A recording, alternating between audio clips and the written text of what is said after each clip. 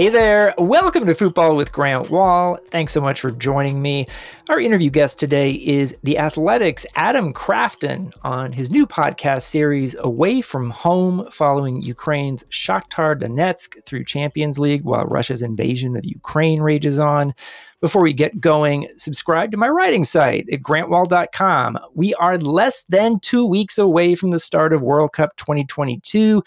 And we have a one-time deal ending tomorrow, Tuesday. For one more day, you can subscribe for just $4.17 a month.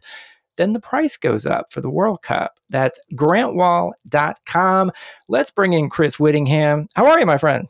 Doing all right. We've got 3 podcast episodes for the World Cup starts. My God. It's crazy. It's here. It's happening. It is happening, and I've got so much going on. I made a list today of things to not forget when I'm packing, which I don't usually make lists, and this has caused me problems before. I don't know if you're like a fanatical packer, Whitty, but for Euro 2012, forgot to pack pants.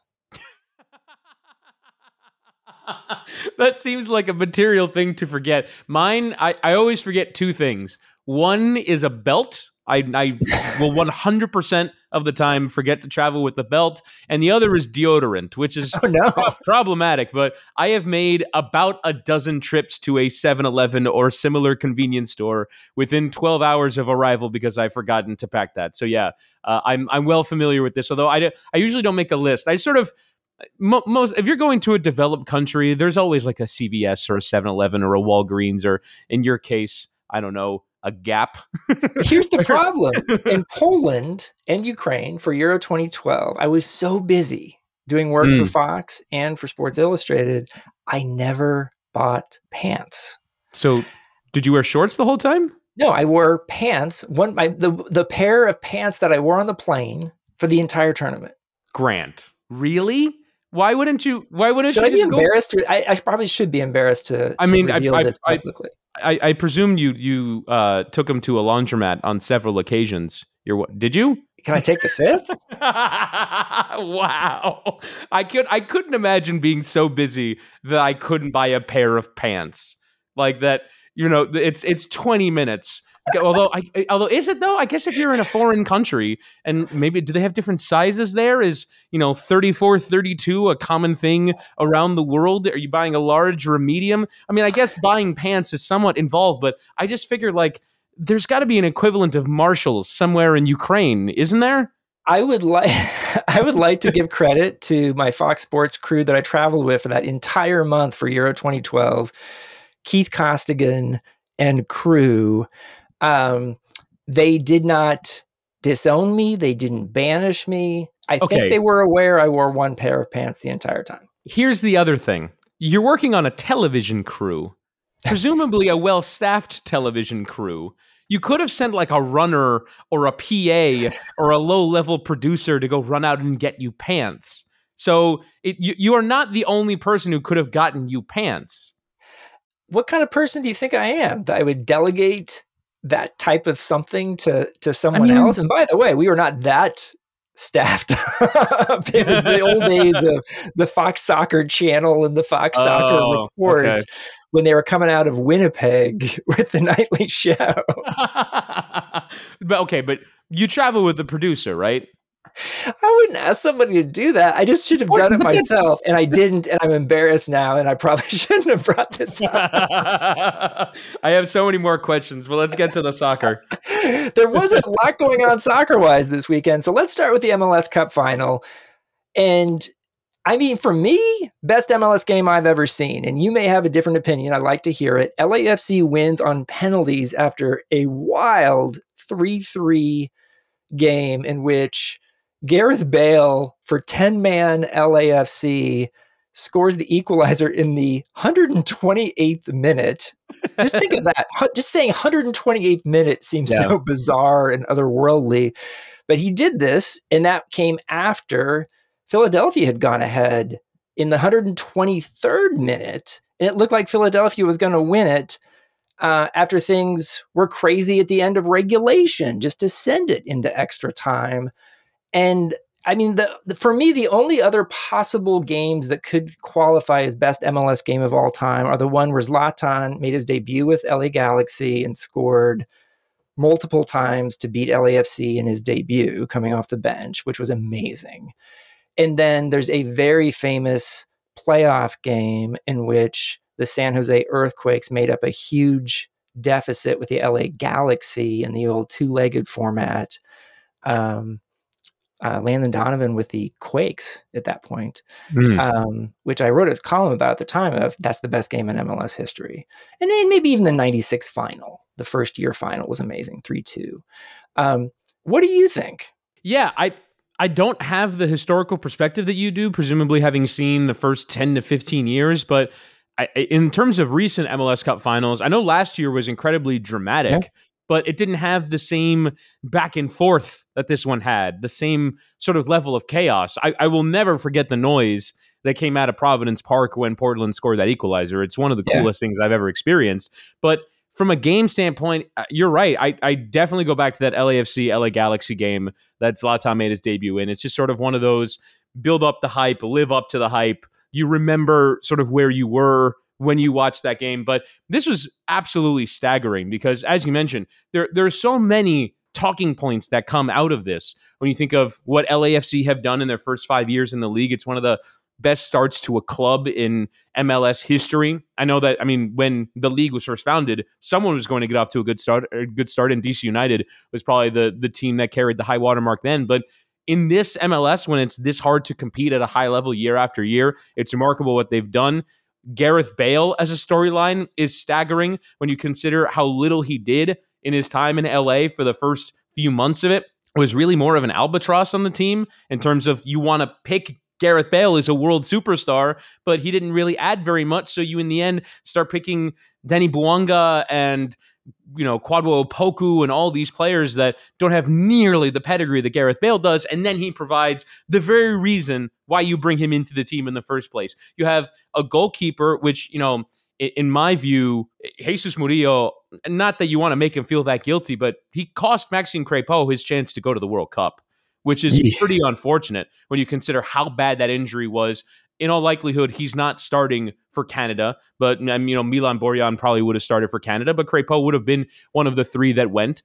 And then the backup, John McCarthy, who former Philadelphia Union player, bounced around at clubs like Rochester Rhinos. And I saw Thomas Floyd on Twitter, a journalist at the Washington Post, had this great tweet. It says, only in MLS can a team win a title with an extra time equalizer from a former $111 million Real Madrid star and shootout heroics from an ex-member of the Rochester Rhinos and Ocean City Nor'easters. Long live MLS Cup was Thomas Floyd's tweet, and that was absolutely sensational and true. But you have all these things come together. The chaos of the game. It went to penalties. Philadelphia had truly terrible penalties. And it's just riddled with the kind of storylines that MLS, in my view, needs more of so that you can tell the full story of the game after it ends. There's just so much you could talk about. For me, Jose Martinez is such a chaotic player. He's such an MLS player, and he did everything positive and negative you could imagine in one game. It is so incredible. Yeah. So he had the foul that led to the free kick for the first goal for LAFC. Totally unnecessary foul on his part, reckless. And then he gets the equalizer, creates the equalizer with a wild shot that ends up on the foot of Gazdag, who finishes. And then it seemed like Jose Martinez was just everywhere in the middle of things. And chicken with his head cut off, over pursuing a lot of times, but just also you cannot doubt his energy, his enthusiasm, the way he goes about his job. He's like the opposite of Xabi Alonso. So Xabi Alonso was a guy who I remember interviewing for my book about being a defensive midfielder, and he was always like, I don't think you should ever have to slide tackle. Because if you're positioned well, you shouldn't ever have to do that. And Jose Martinez is like the opposite. Just perpetually slide tackling people. Yeah, and he carries the Philadelphia ethos. He sort of is the player that sort of embodies what they wanted to do. You can tell in the production meeting with Fox that Jim Curtin told the commentators, we want to ugly this one up early on. And Jose Martinez is sent out with those instructions, and they were delivered upon. Absolutely incredible. And I mean, just I like the fact that MLS has the final in one of the team's stadiums because the atmosphere looked incredible on TV, sounded incredible. I had friends texting me from the stadium saying, this is the best sporting event I've ever been to. Wow. Like, these are people who go to soccer games and other sports games fairly frequently. And so that type of thing, so many things came together in this to make it special. The fact you had the two number one seeds meeting in the final, the two best teams in the league all season, the fact that they both went toe to toe in this game. And it looked like at one point LA was going to win it in regulation, and then Philly equalized, and then it looked like Philly was going to win it. And then LAFC somehow equalized down a man. By the way, what's Crépeau's injury, by the way? Is it a broken leg? I heard and read on Twitter that it was, tibia, fibia in that realm, but I haven't seen an official diagnosis. But I mean, you'd have to imagine it's keeping him out of the World Cup at least. I want to give Fox some credit here for not showing it, because I think they made it sound like it was gruesome, and that they made the very quick decision, sort of the anti-Christian Eriksen decision, to not show us what I think might have been a compound fracture. And I want to speculate about stuff. So maybe he doesn't have a compound fracture, but like, it sounded gruesome, and they made a very quick decision to not show it. And I remember growing up watching the Super Bowl when like Tim Krumrie had a compound fracture of his leg, and they showed the replay over and over again, or when Joe Theismann had his leg broken by Lawrence Taylor. Kevin Ware at the Final Four. Yeah. And like, I don't want to see that. I don't. We don't need to see that. Yeah, I'm sort of two minds there, because I do think that sort of like, if you're telling the story like almost journalistically, like you have to sort of here's why this happened. Like, because I imagine a lot of people are at their televisions going, well, why is he down for 9 minutes? Why is he being stretchered off? And someone is making that decision, and maybe I wasn't actually listening to the broadcast, but maybe they communicated that to the audience. Hey, we've seen this. It's gross. We don't want to show you this. We don't need to see it over and over again. Correct. But by the way, I just looked it up on Twitter. LAFC put out a statement actually about an hour before we recorded this, that he underwent successful surgery to repair a fracture of his right leg. So they didn't go into the gruesome details. But yeah, I mean, that was a hideous watch, and it actually set up that 9 minutes of extra time where you see the two latest goals scored in MLS history, because you wouldn't sort of see that in any other context, and it added to the drama, albeit is massively unfortunate for Crépeau. Yeah. I by the way, it was kind of cool that they had Crépeau on the phone. With Gareth Bale on the field after the game and celebrating together. Angelo in his press conference as well was FaceTiming with him. So yeah, thoughts out to Maxime Crépeau. That's an awful thing to go through, and miss a World Cup. But just an incredible game. And I was bummed out not to be there. It was fun to be with you on site in Portland last year. Lots of reasons why we weren't able to go this time. But very well deserved. LAFC Supporter Shield champions, MLS Cup champions. This is their season. And I'm curious to see how they do in Champions League. They've gotten to a final before under Bob Bradley. Now that Seattle has broken the door down for MLS teams, I don't see any reason why this LAFC team couldn't win Champions League. I don't see any reason why they can't continue, because they're well set up for the future. Yeah, and I'll be curious how much they regime change, because they have Carlos Vela, who will enter the last year of his contract. We don't know what Gareth Bale's status is going into next year in terms of, going to the World Cup. And he sort of did what he needed to do in LA. Like, if he goes to the World Cup and sort of says, all right, I'm good, then maybe he just retires after the season because he won a couple trophies. He could, but when he came, he talked about, I'm not just here for pre-World Cup. Like, I plan on coming back. But I think he changed. Well, I think he presumed that this would be pretty easy. I think he presumed that he would come into the team, he'd be first choice in the team, and that, he could, just walk in and score 7 goals and 5 assists in the second half of the season. And it didn't prove to be that. So, if he wants to dig it out and try and, earn for a place in the team. By the way, they have Buongo, they signed as a DP. They really didn't play Christian Teo that much, a player who's got some real pedigree that could potentially play on the wing positions for them. They have Opoku. They have so many players in those forward positions. So I'll be curious how much they make changes. But the last point I wanted to make on this game was, for me, how much this game, I guess, pierced my soccer bubble. So normally for a game like this, the soccer fans that I know in my life care about, big Champions League games or big Premier League games. But this is one where even the non-soccer fan in my life was like, what the hell's going on here? A friend of mine who works in LA was super bummed that he couldn't get 2 tickets like for under $1,000 because they were that expensive to go. Also, I was kind of glad that everyone was in their seats on time for kickoff, because there was a situation that no one could park by the stadium because there was a USC game at night. Which is, I guess, one of the perils of trying to plan a massive sporting event on 6 days' notice. Because if LAFC had lost, then they wouldn't have had to plan that. But yeah, it was one of it's cool that when MLS has a big event like that, and they're going to come out of the box next year reportedly and do LAFC, LA Galaxy at, is it SoFi Stadium or at the Rose Bowl? They're going to play it. Yeah, at the Rose Bowl. They're going to, I think Apple and MLS are going to try and create these big events and more. So whenever MLS can sort of get that out of the sports world or out of the soccer world headlines, that's great. And, couple that in terms of heartbreak with the Philadelphia Phillies losing the World Series the same night and going through 6 straight hours of pure sporting heartbreak. You feel for the people of Philadelphia because according to Elias, they are the first sports city to have lost two major championships on the same day in the history of sports. So can only imagine how difficult that night must have been in the city of brotherly love. Wow. Yeah. I mean, just such a memorable event. So congratulations, MLS, on that. Great way to end the season. Let's talk about another crazy game. Leeds United, from being down 3-1 against Bournemouth at home to winning 4-3 in a crazy second half. Jesse Marsch has gotten 6 points out of the last 2 games at Liverpool and out of this Bournemouth game. And they were basically the opposite of simple.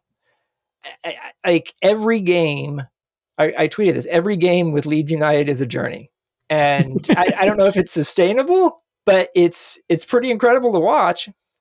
Yeah, and I stole a joke format from Kevin Clark of The Ringer, who every time the Seattle Seahawks play in the NFL, he retweets himself saying the Seattle Seahawks have literally never played a normal game.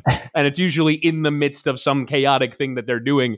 And I think Leeds have frankly been in that territory for a very long time. I remember when they first came up with Bielsa in charge, it was like, I need to make a point out of watching this, because either they're going to get hammered 6-1 by Manchester United, or they're going to pull off some crazy upset, or they're just running all over the field. Like the chaos and the energy of it. I guess in some ways, while moving away from the Bielsa model, this was sort of the next level of chaos down from Bielsa.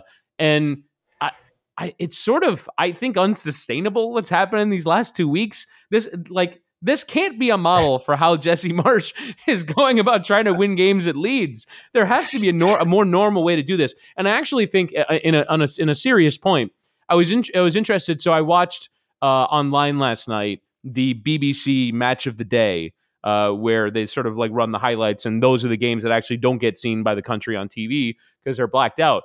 And so they run the highlights. And Gary Lineker does an in-studio interview with Jesse Marsch. And he said, your critics are saying that your team is too aggressive, that this is why you're defensively exposed, and this is why you're conceding too many goals. What do you say to that? And Jesse Marsch said, I don't think our problem is that we are too aggressive. I think our problem is that we are not aggressive enough, and that we don't actually go out and press to win the ball high enough and win second balls and be in positions to go and take advantage of moments. So I think that Jesse actually, would feel that he has to coach his press better and get his team playing forward better so that they can win the ball back, keep it, and then do their thing. But the chaos, I think, it gets solved by furthering their development as a pressing team rather than, all right, these games have been a little crazy. Let's back off a little bit. I kind of admire that even in the face of English pragmatism, which is sort of like their calling card as a culture, as a soccer culture, is pragmatism. He said, no, I'm not backing down. I want to double down on my methods. I mean, we've said this before, though, right? That Marsch has not just drank the Kool-Aid on this. He has an IV of the Kool-Aid constantly going into him. We should call it the Red Bull. He's more Red Bull than Red Bull at this point. And that's why he's no longer at Red Bull. But like, he is all in, or whatever beyond all in is, on the way he wants to play. And a lot of coaches disagree with that, by the way. I've had plenty of coaches say to me, how can Jesse Marsch be so much about what you do when you don't have the ball? That's totally messed up. But whether you think it's messed up or not, he is all in on it. He has gone down that path. He has taken it to the fullest extent. The defensive lapses, like, were pretty awful in this game for Leeds that got them into for this both hole. Teams, really. Yeah, I mean, it was a chaotic game in an MLS sense, but like, it was just some pretty shambolic defending that led to some of these goals that were scored against Leeds. And yet it's so obvious week after week that the Leeds players have not quit on Jesse Marsch. And actually it's the opposite. They are always fighting, and they got back into this game. You felt like they could win it. They won it. And if you're a Leeds fan, I can only imagine what this is like. I'm a Jesse Marsch fan, so like, it's crazy for me to watch. Let's talk about Tyler Adams and Brenden Aaronson, the two Americans, because I feel like Tyler Adams is in the form of his career right now. I think he is Leeds' best player. I thought he was fantastic again on Saturday. And I think for the U.S., that's a great sign heading into the World Cup. Brenden Aaronson, I think, is doing pretty well. He's playing a ton, which is great. I also think, and this is something he's talked about, wanting to get more goals and assists on the scoreboard for him to be that type of contributor. And I don't think he's doing that. Yeah, I think in these last couple games in particular, he hasn't been terribly goal dangerous. I will go back to, I think it was their game away at Palace, which they eventually lost. He hit the post and it resulted in a chance for Leeds. So I think he has had his moments, but I think even, going back to his time in Philadelphia, it wasn't always lighting up the box score. He's not always been a huge box score guy. He's an off the ball guy. At Red Bull Salzburg, it was the same thing. So I do think that it's another level for him to jump. We also have to remember he is very young, and he will continue to develop. But you're right. I think if Jesse Marsch clearly trusts him implicitly, but in order to retain the place in that team, considering Luis Sinisterra eventually is going to get healthy, Jack Harrison, eventually you'd think that he'd want to play both Patrick Bamford and Rodrigo at the same time. And Rodrigo has been occasionally played as a winger. I mean, we'll see, if Bamford ever gets to sort of fully his form again. But Crescencio Somerville is playing well. Wilfried Inyota, I think is how you say his name, Inyonto. Yeah, so he's playing all of a sudden now, and Jesse likes to bring through young players as well. Sam Greenwood scored. Joe Gelhardt can play. So there's a lot of attacking options, and I think if Aaronson is going to lock down that position in the middle of the field, you're right. He has to bring more goals and more assists to his game. Yeah, I also noticed, whether it's Bamford or Rodrigo, they're not good finishers. And that's harsh, right? For to say that about a forward. But like, we talk about how the underlying data shows, even when they were not getting results, that Leeds has been creating chances. And they need better finishers, because how many times now have we seen Rodrigo, who admittedly has scored some goals this season, but how many times have we seen him get into a position for a great scoring chance and just have a terrible shot, or Bamford have a terrible first touch? And they've just got to get better.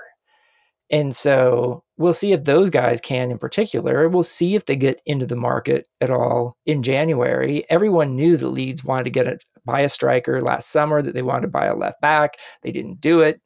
I think they've suffered because of that. Somerville has been a real scoring surprise in a positive way. I think he scored in 4 straight games now. Gnonto is making you wonder with his performances the last 2 games why he hasn't been playing more earlier in the season. This is a guy who plays for the Italian national team. I think he's 19. His plus minus is crazy good over these 2 games. Plus minus per 90. Is that a stat? And so, like, I think there's pieces for Jesse Marsch to work with here, and I think he's going to keep his job, which we weren't sure about a couple of weeks ago, at least for the next couple of months, through the World Cup break. But like, even yesterday in this game, when they went down 3-1 and they were getting booed by their own fans at halftime, you're back. There's just too much chaos. Like, you're back thinking, oh, maybe he will get fired. And that's tough. That's got to be tough. Right. And we talked about it before, but he just looks like he wears it. And it the celebrations again were tremendous. He sort of is a very magnetic character. I think the English cameras have taken to Jesse Marsch. I think directors like to go to his reactions. They know that they're getting some gold when they cut to Jesse Marsch on the touchline. He's become, I don't know, maybe this is my myopic American prism, but I think he's actually become like kind of a big deal over there. That, like, in some ways Leeds is through the prism of Jesse Marsch at the moment. It's sort of his team. On your point, Bamford and Rodrigo, I do think that now Rodrigo certainly scored more under Marsch than he did under Bielsa, but Bamford has taken a significant drop off, and Bamford has only ever really scored under Bielsa. And I wonder if, for as chaotic as Bielsa's teams were defensively, they had a very coordinated plan of attack. And I don't know if you can say the same thing for Jesse Marsch's team. It's a lot of get the ball through balls, look forward, crosses, like high energy all the way through, whereas the Bielsa teams had a measure of composure when they had the ball. And I wonder if Bamford is still adjusting to the chaos and not really having a cool head once he gets into finishing positions. But look, the Red Bull teams always do pretty well on XG. And I don't mean Red Bull in terms of like, actual Red Bull teams, but that style always kind of looks good against the numbers, but sometimes they don't always deliver because for whatever reason, right? Players don't have enough composure in front of goal. You get like the one big chance that you give up is one where your press has failed and the long ball has beaten you in behind, and the chance is very easy to go and score. They're not very good sort of defending in a low block or defending in their own area, which I think is Leeds' biggest problem right now, is they don't defend very well in their own box when they have to bunker in and defend. And I know that Jesse Marsch's answer would be, I don't want my team to defend in their own area, but at a certain point, you have to address defending in your own area because you're just not good enough as a team, right? Leeds do not have good enough players to sort of dictate that the other team is not playing in their own box. It's the Premier League. It's going to happen. So I just think that there's things for them to figure out. A couple other big games in the Premier League this weekend. Chelsea 0, Arsenal 1. And I'm going to say this right now. For me, this is the game that has pushed me farther along to think Arsenal can win the title, because their schedule has been very easy and they've performed well. They've gotten great results, but they haven't played that many decent to good teams on the road, and they lost at Man United. And so Chelsea's going through a rough patch here, right? They've gone, I think, 4 games now without a win, 2 straight losses in the league. And that was after Graham Potter had gotten off to a really good start, right? He didn't lose for a long time in Champions League or Premier League. But Chelsea's struggling, losing at home to Arsenal, and Arsenal remains top of the league. And this was a performance I thought that Arsenal deserved to win. Completely agree. And I think it's really important that, as you said, Arsenal played their style, like won in their way against high-level opposition on the road, because we've seen Arsenal win games. I was really impressed by their back-to-back home wins against Spurs and Liverpool. And I think at that point, I sort of believed in the credibility of Arsenal's title challenge. Okay. But I think you're right. It's sort of further development. I know a few Arsenal fans in my life sort of use today as that benchmark of, I actually do believe in Arteta and I believe in Arsenal now because I didn't believe in them before. That being said, I do think you can see what Chelsea's future will eventually be. And what ultimately, like, you see all these clubs pay lip service to the notion of, quote, projects, where we are starting from a beginning point and we will eventually reach an end point. And I think you have to give Arsenal, as a club, huge credit for backing this project because it's with a first-time manager. There were several moments where they could have said, this isn't going great. Right. And he's having personality issues with players like Pierre-Emerick Aubameyang. And they backed Arteta and got rid of Aubameyang rather than backing the player that they're paying a ton of money to. And so I think you have to give Arsenal as a club a huge amount of credit for basically saying, like, I've heard a cliche, I forget from who, that a bad plan that's stuck to is better than a good plan that isn't stuck to. And I think, like, Arsenal, it might not have always been the best plan. They could have backed maybe a different coach, but they at least said, we're sticking it out with this guy. We believe in this guy and he's going to turn things around.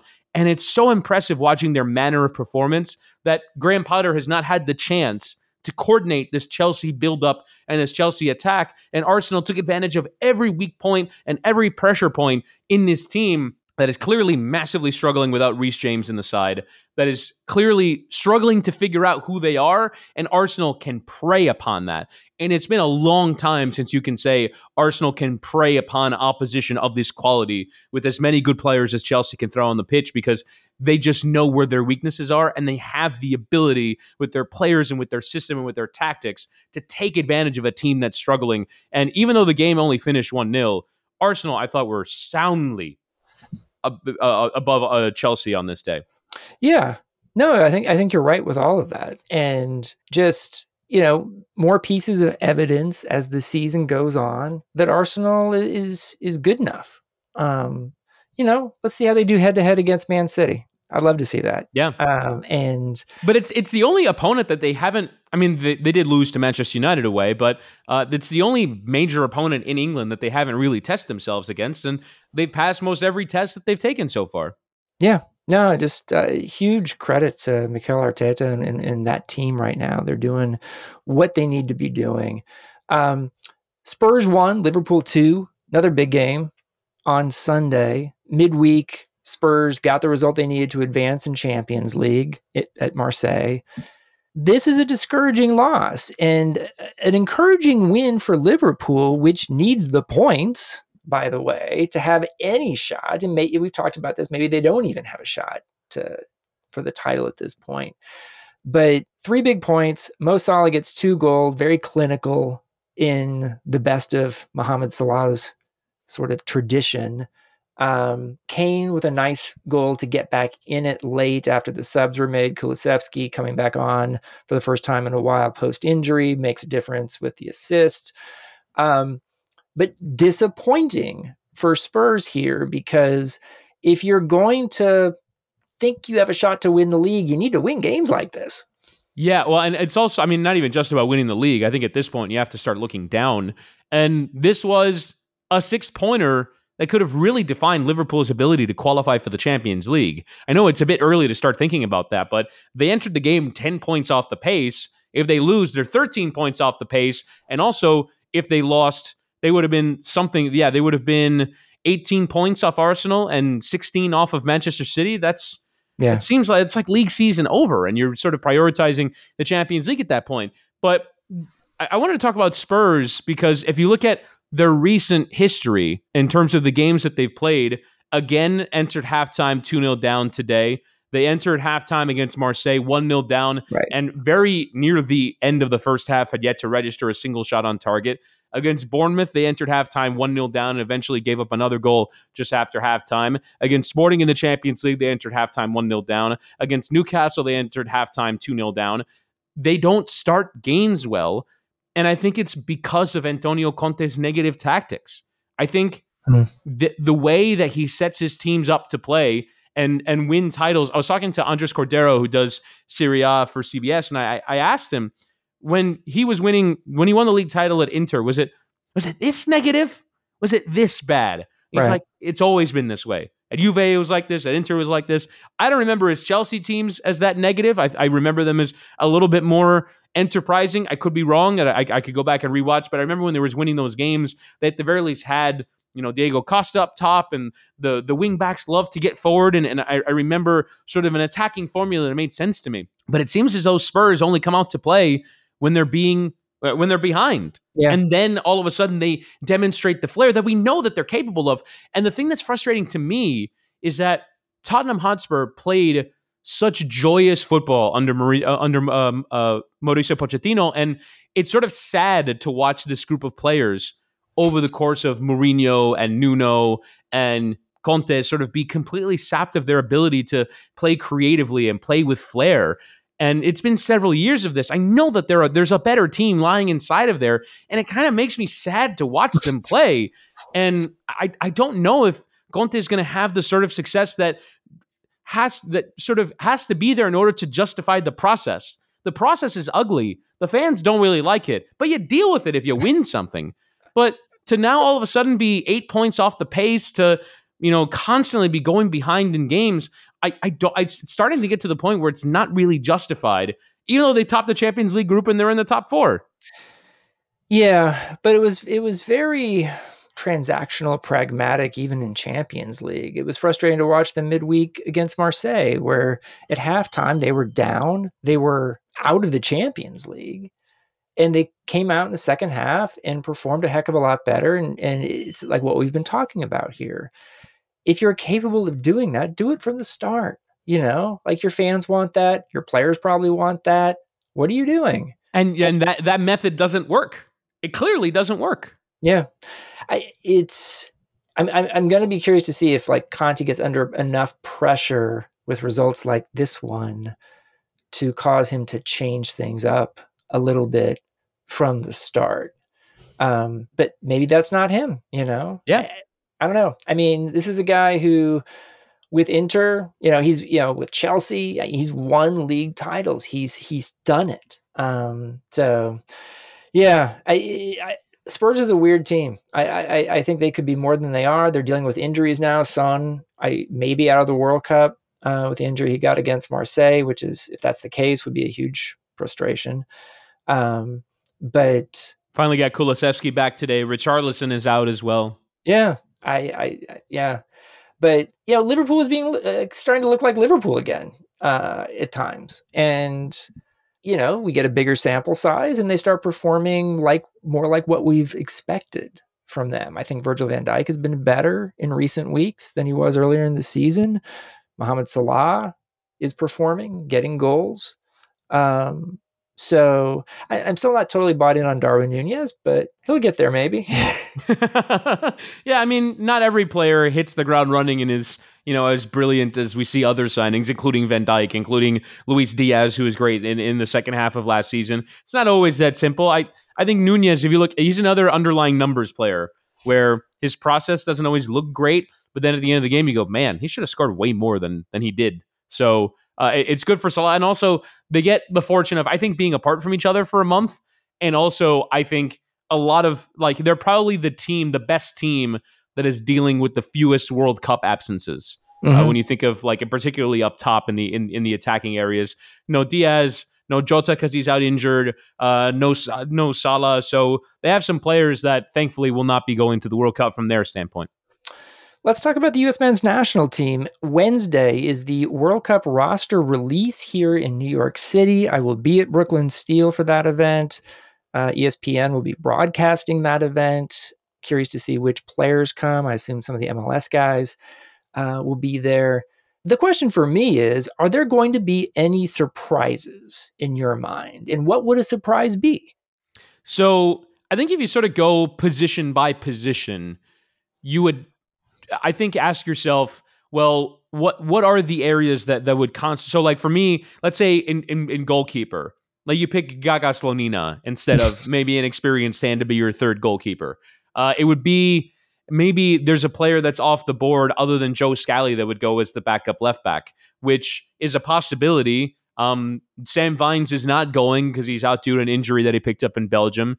Anthony Robinson is obviously your number one, but does Greg Berhalter say, I'm not taking a backup left back? Serginho Dest is my backup left back, and I take Reggie Cannon, DeAndre Yedlin, and those are my fullbacks. Is Tim Ream his backup left back? I don't know. You have Tim Ream there as maybe a possibility. And then there is sort of the injury question of, is it Luca de la Torre or is it Christian Roldan who goes and plays in the center midfield? But I think really the questions that I think will produce a surprise is ultimately the striker position. Now, if you maybe project, I'm going to say it's Pepe, it's Sargent, and it's Jesus Ferreira, but there are several other options that could potentially constitute, well, wow, Pepe is playing well in Holland. Maybe he didn't make it. Josh Sargent played well in the championship. His run at the end wasn't enough. He all of a sudden changed his mind about Pefok. But I think it would be pretty surprising to me if we haven't figured out Greg Berhalter by now. If we haven't figured out who are the players that he likes, how does he want to play them, and I actually will in the end be more surprised if on opening day it's Matt Turner in goal instead of Zach Steffen. I will be surprised if Matt Turner starts because he very clearly has picked his way of playing. And I'm not even necessarily saying that that's wrong, but I think the surprise to me will be if Greg Berhalter isn't entirely predictable about how he handles all this, because he's signaled for 2 years how he wants to handle this. When in doubt, go with Greg Berhalter going with his guys. Yes, I mean, absolutely. I think it's a pretty stable way to approach all this.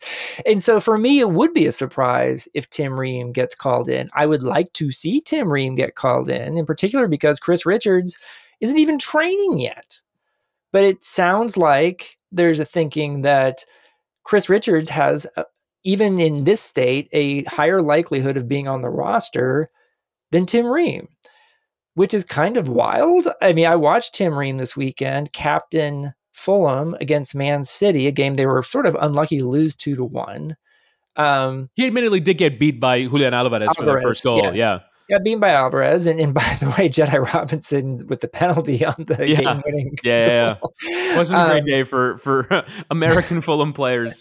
But they're playing against Man City. They're starting against Man City. They're competing and almost getting a result against Man City. And most importantly, starting together. Like, if you want to, you're looking for associations, combinations that have been together, why wouldn't you pick a left back and a left center back that play together every week? Wouldn't that help you at least develop some sort of cohesion when you really only have a week to get together before your first game? And if Greg Berhalter's concerned about Tim Ream is he's not fast enough, that Aaron Long is faster than Tim Ream, Fulham played Man City in the Premier League this weekend, and Tim Ream was the captain who they chose to play. And we talked about this before, that this Tim Ream in the Premier League has been better than the previous Tim Reams we've seen in the Premier League.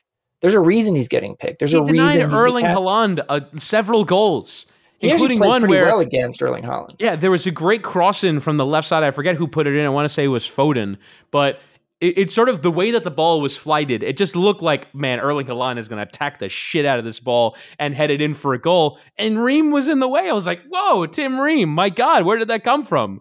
But that's the thing here. It's funny because maybe about a month ago when Pefok was scoring goals, and he's on a bad run of form, by the way, and Union Berlin's busy losing 5-0 to Leverkusen. And so they're coming back down to earth.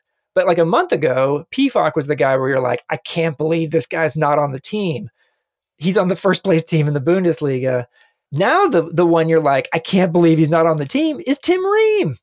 Which is wild, considering I remember during the Nations League in Denver, I was like, I would be totally fine if he never played for the U.S. ever again, because he put in a couple of shockers in that tournament. And it would I listened to Guardian Football Weekly, and as recently as like 6 months ago, for them having a shocker as a defender was called a Tim Ream because he had done it so many times for Fulham. So this has not always been a universally popular player. I was talking to a few friends of mine who are not Tim Ream fans, and they're like, they're like whispering in the chat going, I think I want Tim Ream to go to the World Cup.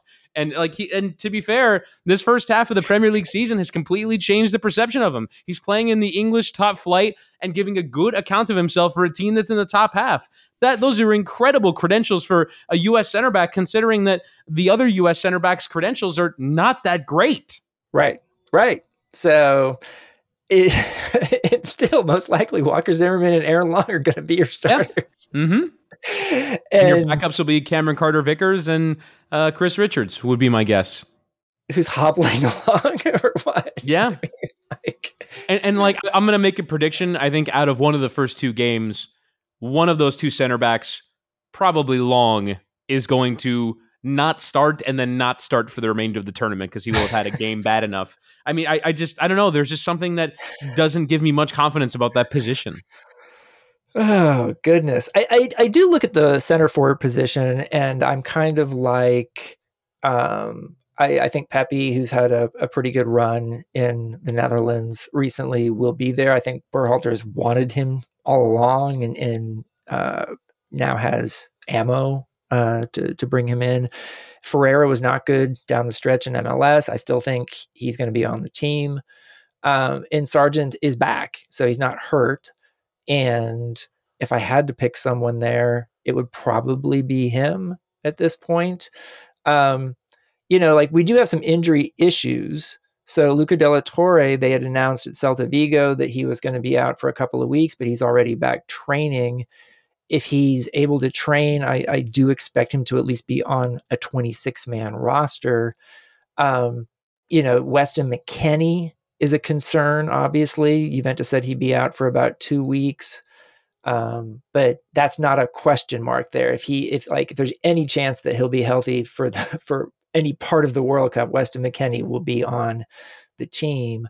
Matt Turner was back in uniform, at least on the weekend for Arsenal. So that's a good sign for him, even though I do agree with you. I think that Berhalter would prefer to start Zach Steffen.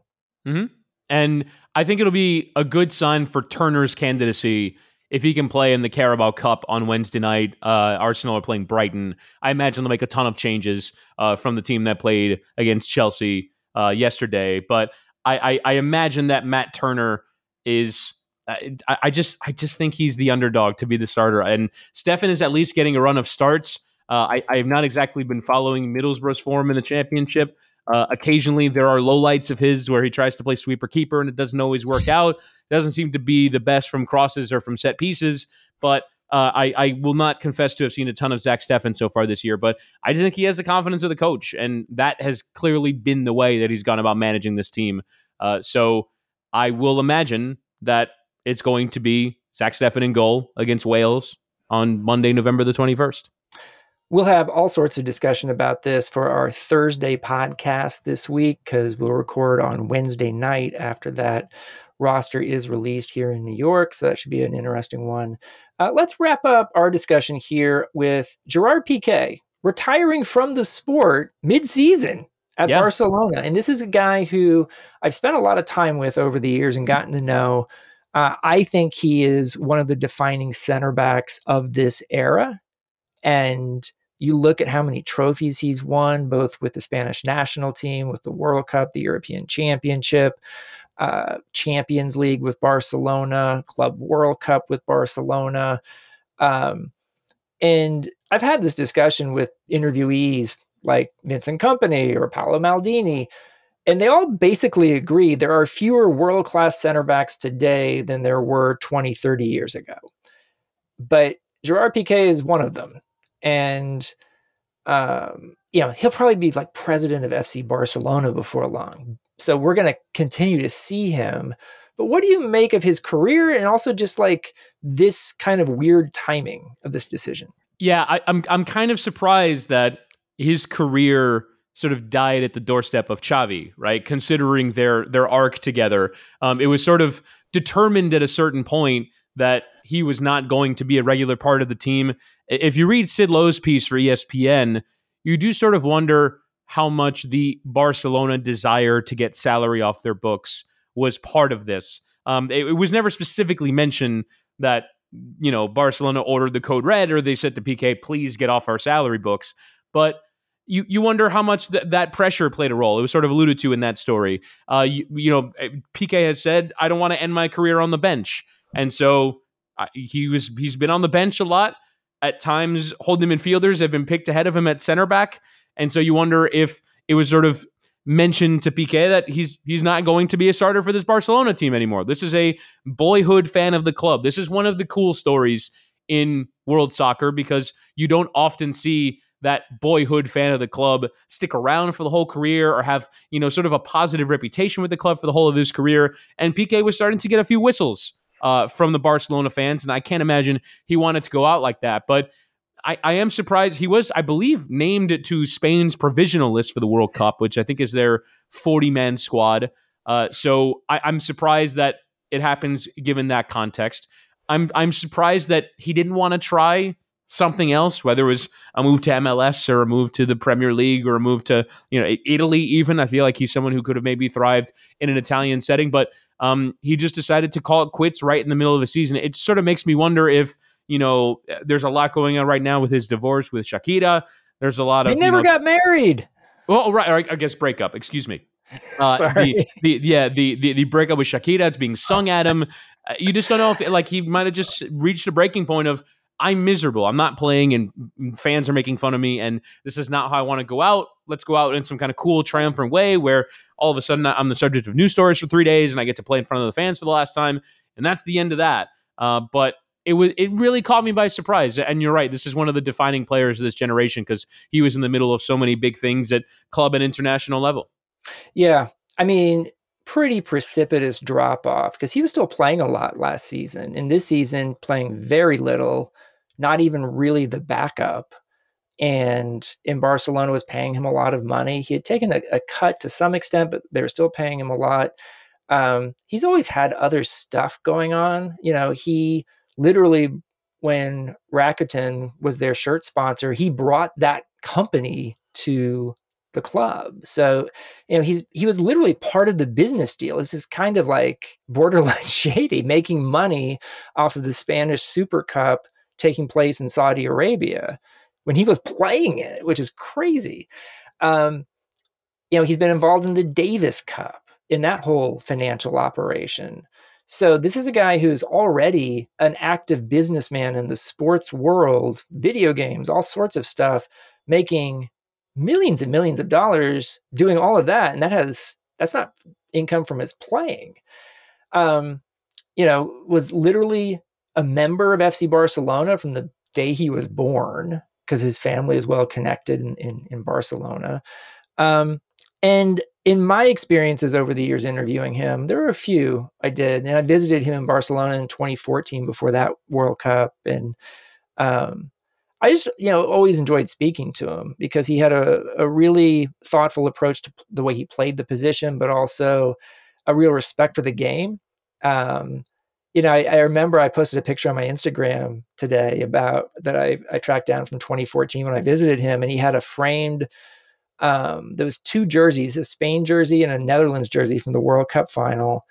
And he had cut the nets like they do in basketball when you win a championship. And so it's funny because in the framed part, it was like a small section of the net from the final in Johannesburg. But actually in the moment, and I remember this, he cut down the entire net. And so he was like literally walking off the field looking like a fisherman with a giant fishing net. And he's also a basketball fan. So I guarantee you that was connected to that. Mm-hmm. Just a really interesting guy. So I will miss Gerard Piqué. I'm sure the player, I think we will see him a fair amount in the years to come with FC Barcelona. And he couldn't be a worse president than the way that they've acted over the past summer. So, he may even come at a time to help rescue FC Barcelona if their reckless behavior over the past summer comes to haunt them. Yeah, and you sort of wonder what his sort of level of celebrity will continue to be, because this was probably, despite the fact that he's a center back playing at one of, World Cup champion, European champion at Barcelona, but center backs are usually not the ones that draw the headlines. And he was always a massive figure in the world of celebrity by being in a famous celebrity couple. And he sort of is an outsized figure considering, what the position is and generally what the star level is. So in my sort of thinking about this, I'm sort of wondering, will he sort of continue to be like one of the word association, center backs names you think of in the world game? How will he continue to, I guess, sort of stay relevant in his post-playing career? Good stuff, Chris. Thank you very much. Thanks, Grant. Now, here's my interview with Adam Crafton. Our guest now is The Athletic's Adam Crafton. He has a new podcast series being released on Monday, November 7th called Away From Home. in which he embedded with Ukrainian team Shakhtar Donetsk as it played in the men's UEFA Champions League, while Russia's invasion of Ukraine has continued. I've listened to the first 2 episodes, which are extremely well done. Adam, congratulations on this, and thanks for coming on the show. Oh, thank you for having me on the show. I really appreciate it. I think the best way to start would be to ask you to explain to our listeners, what is this podcast series? Yeah, so, I mean, as everyone will know, earlier this year, late February this year, Russia launches a full-scale invasion of Ukraine, and for several months, Ukrainian football, I suppose, becomes the least of everyone's priorities in Ukraine. The Football League is suspended as Ukraine attempts to kind of keep itself alive during those months. And then in the summer, the decision was taken that the Ukrainian Premier League should return. I think this actually came from the government itself, who were saying, we need to show that we go on. We need to show that resilience, that the sporting, cultural aspect will remain intact. It's kind of a statement to the world, and it also meant that the team that was placed top of the Ukrainian league when it suspended in February, Shakhtar Donetsk, would go automatically into the Champions League group stage.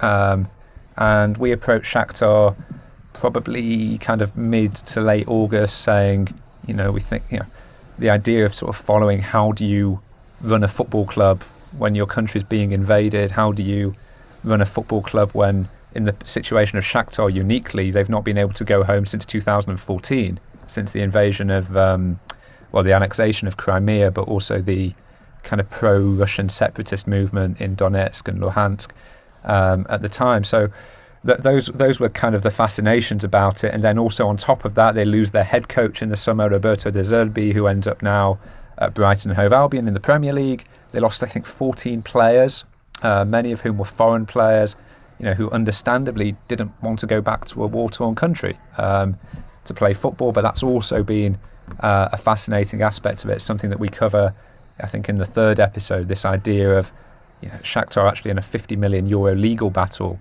with FIFA over the regulations that allowed these foreign players to leave, and not just leave, but to leave for free.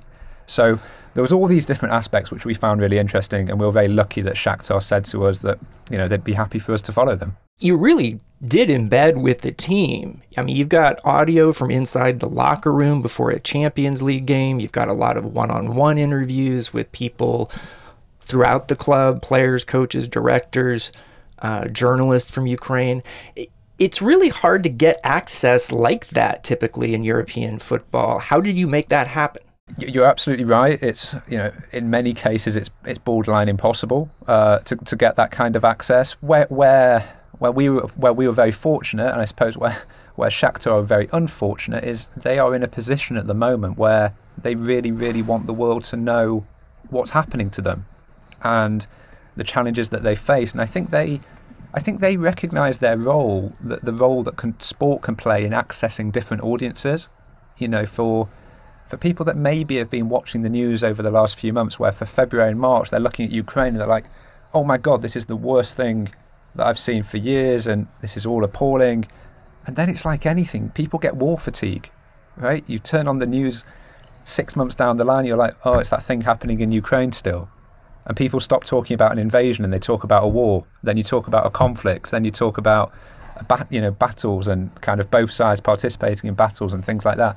And I think Shakhtar recognise the role that they can play in, if you take something that's very, very relatable to sports fans, the UEFA Champions League, major sporting tournament, and show just what the challenge has been for them just to compete in this tournament, never mind actually do as well as they turned out to do during the group stages. You have obviously a lot of people speaking English in this. Was that hard to find people, or was it not? Yeah, there was actually a lot of times where before the interview, a player or a board member would say, "Oh, I'm not sure, if my English will be good enough." And then you sit down and you warm them up a bit, and actually, you'll be able to tell better than me. But I think most of it is pretty followable for those who have spoken in English. A couple of some of them are a bit more broken.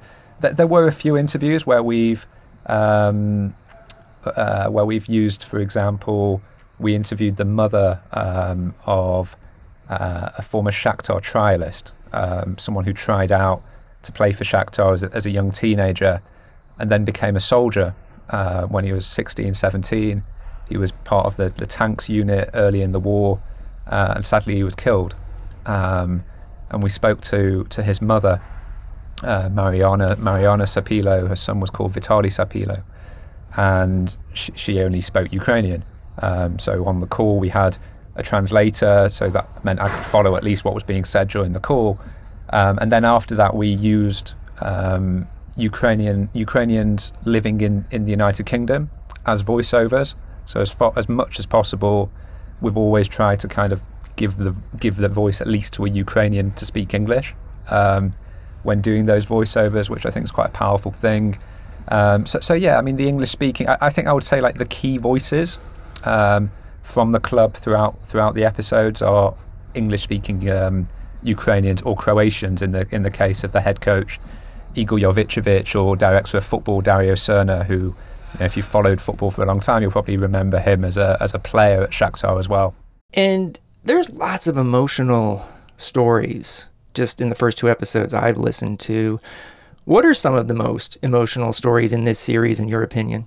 I think there's a lot, and you can kind of lose track, because everybody what I realised very quickly was, if you sit down with anyone who has been in Ukraine over the last year, everyone will either know someone who is fighting in the army, or who has had to leave their home, or who has had to leave their country, and there was that very clear sense of trauma, but also an amazing willingness to speak about it and explain it. So, you know, I'll give you an example. In the first episode, we speak to a midfielder called Ivan Petriak, and he's a Ukrainian guy, and we're about 15 minutes into this interview. This was in the lobby of the hotel before their first match against Red Bull Leipzig. I just said to him, you know, obviously there's been a traumatic impact on your country because of this war, but is there anything on a very personal level that you've been affected by? And he just said, yeah, they killed him. They killed my father-in-law. And we've still never found the body. We've not been able to have a funeral. And, you know, but I think that was the first night I was actually embedded with the team back in September. And I'm just thinking after that, God, like, it sounds terrible, but like, from a journalistic point of view, the potential of every single time you sit down with someone is that they may have something incredibly moving to share with you. And equally, you know, I remember the very first conversation that you hear in this series is actually with the Shakhtar captain, Taras Stepanenko. And that was from a previous interview that we did back when the war started, when the war broke out, or the invasion started in the late February. And you can hear in the background his kids in the, like, kind of the living room of his house, as they are around 3 or 4 days into the invasion, and they're sleeping underground in a shelter, and he is just going, while his wife and kids sleep in the shelter, he every so often goes up to a vantage point where he can check to see if any Russians are coming from the sort of the forest that are nearby, and he has a baseball bat. That's all he had ready in case something was to happen, to protect his family. And his neighbour had a gun, which they'd never used. They never really know how to use. But he's like, that's all we had, you know, to protect ourselves. And you're like, 6 months later, this guy's then playing in the Bernabeu against Real Madrid in the Champions League, and we've really tried to capture that surrealism, right, of those two things going on at the same time. Because also between all these Champions League games, Shakhtar are going back into Ukraine to play in the Ukrainian Premier League. So it was really remarkable. Just from a pure sporting perspective, how impressive was Shakhtar's performance in the Champions League group stage, not having all of the players that had been allowed to leave on free transfers? Yeah, totally. So it was actually one of the things that Shakhtar raised to me before they agreed to provide the access for this project, was they'd kind of seen like fly-on-the-wall documentaries before, things like the Sunderland documentary, which was very popular, and the Arsenal one. And I think what they were a little bit fearful of was, what if we lose every game 5-0 because we've lost all these players? And, you know, the team that started against Red Bull Leipzig in the first game, I think there were 10 Ukrainian players in that starting lineup. I think 7 of the players were aged 23 or below. 8 of the players came through the Shakhtar youth system in some way. So when you see that starting lineup, you're like, this could get really messy, right? And this could get, a little bit uncomfortable, to cover. And will they still want to speak to me by episode 3, episode 4?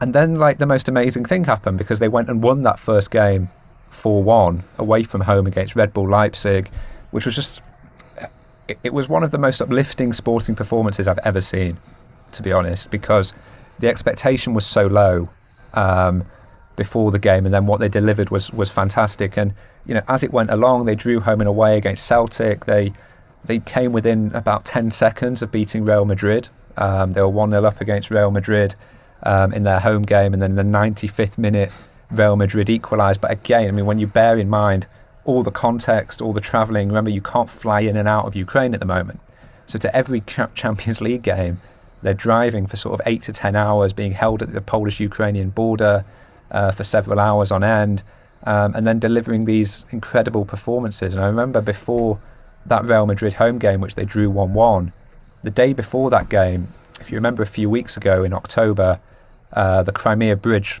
there was an explosion there, which clearly went down very, very badly in Russia with Vladimir Putin, and kind of retaliatory strikes landed on Kiev. And that was really the first time for around 5 or 6 months that Kiev had come under fire.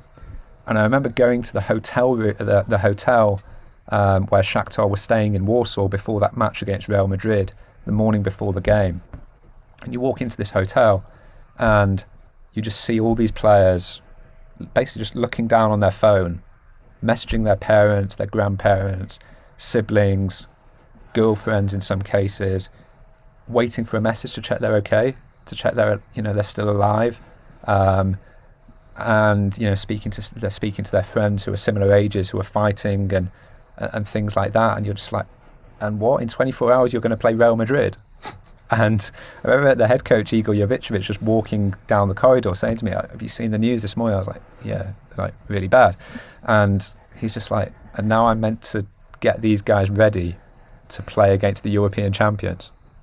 And somehow they did it. Yeah, the one detail, there's so many, but one detail that really stood out to me was something very basic, is that they would check their WhatsApp and see if loved ones, like when the last time they were on WhatsApp was, and be able to get some information a little bit from that on whether they were okay or not. Totally.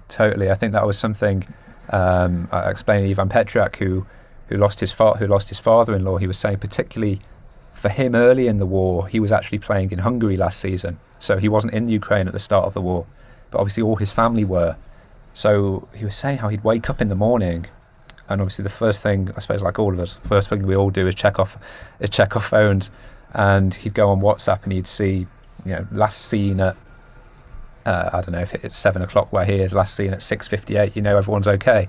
If it's last seen at 9 p.m. the previous day, then you're a bit worried and you're calling and you're checking. So that was very powerful. The other thing I didn't mention, which I think I wasn't actually there because my colleague Joey Durso went to see the club's academy. So Shakhtar, like many major European football clubs, have an academy system where they are developing young talent and then trying to sell it on to make profit, but also producing talent for themselves. And obviously they had to find a new home for these young players. So they managed to move around 50 to 100 of these boys out of Ukraine and into Croatia, where it's been the academy for the last few months. And some of the stuff that Joey Durso, my colleague, got, just incredibly simple statements from these young kids about the fact that they're happy to be safe, but they just really want to go home. They really want to be with their family. And speaking to some of the people whose job it was to look after them during that period in Croatia was incredibly powerful as well. I've done a couple of narrative podcast series, and they're pretty intense experiences just from a reporting perspective, writing, recording, editing, all of it. You feel great when you're done. And I do think the format of a podcast, emotion comes through, which is one really nice thing about the platform. And and all of that. But how many people put this together? How many, from just a craft perspective? Yeah, so there's 2 reporters, myself and Joey Durso. Producers, Abby Patterson has been lead producing it. She's unbelievable. Jesse Howard, Mike Stavru. So I'm counting in my head as I go along. I'd probably say, two reporters, probably 4 to 5 producers that have worked on this over time. But I mean, the hardest thing about it has been it's been a very constricted Champions League group stage because of the World Cup this year. So a tournament that would maybe normally be between the start of September and December has been between September and the start of November. And our view was that we wanted to get this out this week before the World Cup, so that particularly in that slot between kind of European football finishing and the World Cup coming round. So yeah, the deadlines have been really strict, have been really tight around it, because we've got 3 episodes coming out Monday the 7th, and then the final 3 will come out on the 14th. So yeah, as I speak to you, I'm currently still writing the 5th episode, and before we get that all recorded and produced this week. So yeah, it's still going to be a pretty demanding week. But you're right, it's a very intense thing to work on. I think once you have the first couple done, in your head the general format, the kind of voices that you want to give continuity to, the music that you want to try and use throughout it to a certain extent. You start to get a sense of which voices sound good and which are maybe a little bit difficult, which are a little bit more difficult for an audience to take in. So yeah, it's pretty incredible too, because I consume your work, even doing other stuff during this process of putting this podcast series together. Some terrific columns, interviews. And what's really stood out to me about your work is, as we mentioned earlier, access is hard to come by in European football. And like, for example, just one example, your Bruno Fernandes interview was absolutely terrific recently, but rare. You don't see those types of one-on-one interviews very often. How do you do this? That's very nice of you. Something like, for example, I interviewed Bruno Fernandes recently, but that took probably about 10 months between first speaking to the people that were working with Bruno about the idea, getting to a point where you have to have quite a lot of luck with this stuff, getting to a point where Manchester United are sufficiently not imploding for him to be able to sit down and speak in that level of depth. So I think it was something that we first wanted to do probably pre-season, or even the first couple of weeks of the season, but then they went and lost against Brighton and Brentford quite heavily. So he wanted to try and he wanted to do that interview at a point where there wouldn't be sort of a backlash against him for daring to speak, right? which sounds ridiculous, but that's kind of the world that we live in now. So no, I don't know. I don't cover a specific club, so I'm not that dependent on access generally. There's certain projects that you do where you clearly need a level of access. Something like this. I was actually saying to the guys yesterday, I was like, if we do future narrative podcasts, do we want it to be one where we're so dependent on kind of other people in terms of, this is when you can speak to that person, this is how you can speak to that person. That's a difficult thing. Shakhtar have been absolutely brilliant from that point of view. I think other clubs would be far more controlling, right? In my experience, yes. And I do think more than ever, you run into the interview itself is hard to get. If you get the interview, sometimes PR people want to have control over it, and that can be frustrating to deal with, and all of that. And to be fair, we really try not to get into that. If you set the terms out before you go in, of if we're going to do this, this is the way we're doing it. And that control is simply not happening, then everyone knows where they stand. Obviously, I think there's certain moments where sometimes I think you have to be quite understanding that we're talking to like pretty young footballers in most cases, and sometimes people mess up slightly the way that they explain something or things like that. So I think there's a degree of like common sense about certain things. But if, I don't know, for example, I interviewed Eric Cantona recently, It was actually a really funny moment about halfway through the interview where there was a PR person in the room, and not a PR person, someone who was working with him on a travel company, and Eric was kind of being Eric, right, and saying things that would probably upset certain people. About halfway through, this guy was just saying, I don't want to sort of cause trouble, but Eric kind of checked, that's clearly what you meant to say and you're happy saying it. And Eric was just like, yeah, I can't sit here and say all this stuff and then ask for changes to be made and things like that. And the guy was saying, oh, maybe we have a look before it goes out. And it was actually Eric himself was like, don't be stupid, kind of thing. So there's very few people like that are, so keen for things not to be controlled and to be unfiltered. You're absolutely right that like the sports world now, much like the kind of political world, there are just so many gatekeepers and press officers. And it reached the point where, like, I think probably the vast majority of work that maybe both of us do, we just try not to depend on it anymore.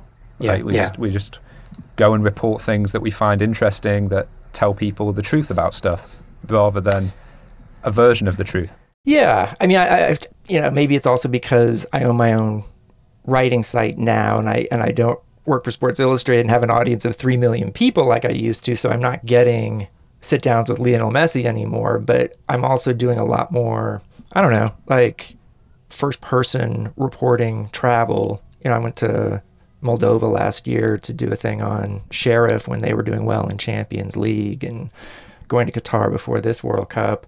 Just to wrap up, are you going to be in Qatar? Because you've done a fair amount of writing and reporting on that too. Yeah, I'll be there from the 18th. 18th of November through to the end of the tournament. I'm kind of, despite everything, I'm excited for it. Right, I've never covered a World Cup before. That's an exciting thing. I have done a lot of reporting on it in terms of some of the workers' rights elements of it, some of the political side of it, some of the LGBT rights. I think it will probably be a better experience than a lot of us expect it to be once you're actually there and the football starts. And I know people are probably screaming at this podcast now saying that sounds a lot like sports washing. I don't think it, I had someone saying to me today, like, oh, if you even go to this tournament, then you are in some ways endorsing the tournament. And that's a really interesting debate and conversation, right? Because my view, for example, as a gay journalist is actually if I take the view that I can't go to this, that I shouldn't go to this, then I'm basically saying that I'm accepting that the World Cup is not a place for a gay sports journalist. And I think there's something more powerful in saying I'm going to go and I'm going to be myself and I'm going to write about what I want to write about. I'm going to report on the things that I care about, that I want to report about. And I'd kind of, without, I don't want this to sound arrogant, but I'd rather kind of gay sports journalists go that really know what they're talking about in relation to those issues than rely on other people necessarily to do that. I'm not saying other people shouldn't write about it if they care about it, but I do think that perspective is incredibly valuable and not that common across the industry. I agree with you, and I've had plenty of people ask me about boycotts and whether that's boycotts from teams, players, journalists, fans. If everyone who has concerns or reservations about this tournament boycotts it, as in from a journalistic point of view, I'm saying, if a team was to decide to boycott it, if players were to decide to boycott it, right, that's a hugely powerful thing. That's a different conversation. If you basically just take the view, the journalists who have reservations about this just don't go, right, then you basically just leave those who think it's all cool and fine and just want to write about football to crack on with it. So what's the point of that? I also think there's like something very, very important about, you have to differentiate between, maybe a government and the people, right?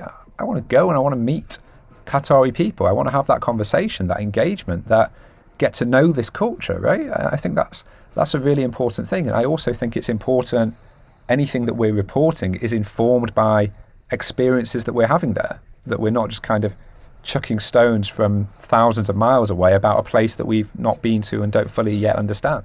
Agreed on all of that. I respect anyone who's decided not to watch this World Cup or what have you. I mean, but I also have no issues if people are going to watch it or cover it. Should be an interesting 5 weeks there in Qatar. Adam Crafton has a new podcast series being released on Monday, November 7th called Away From Home, in which he embedded with the Ukrainian team Shakhtar Donetsk as it played in the Men's UEFA Champions League. Adam, thanks for coming on the show. Pleasure. Thank you for having me. Thanks for listening to Football with Grant Wahl. I'd like to thank Adam Crafton as well as producer and pundit Chris Whittingham. You can now sign up for a free or paid subscription to my newsletter at grantwahl.com. The best way to support my work is by taking out a paid subscription. See you next time.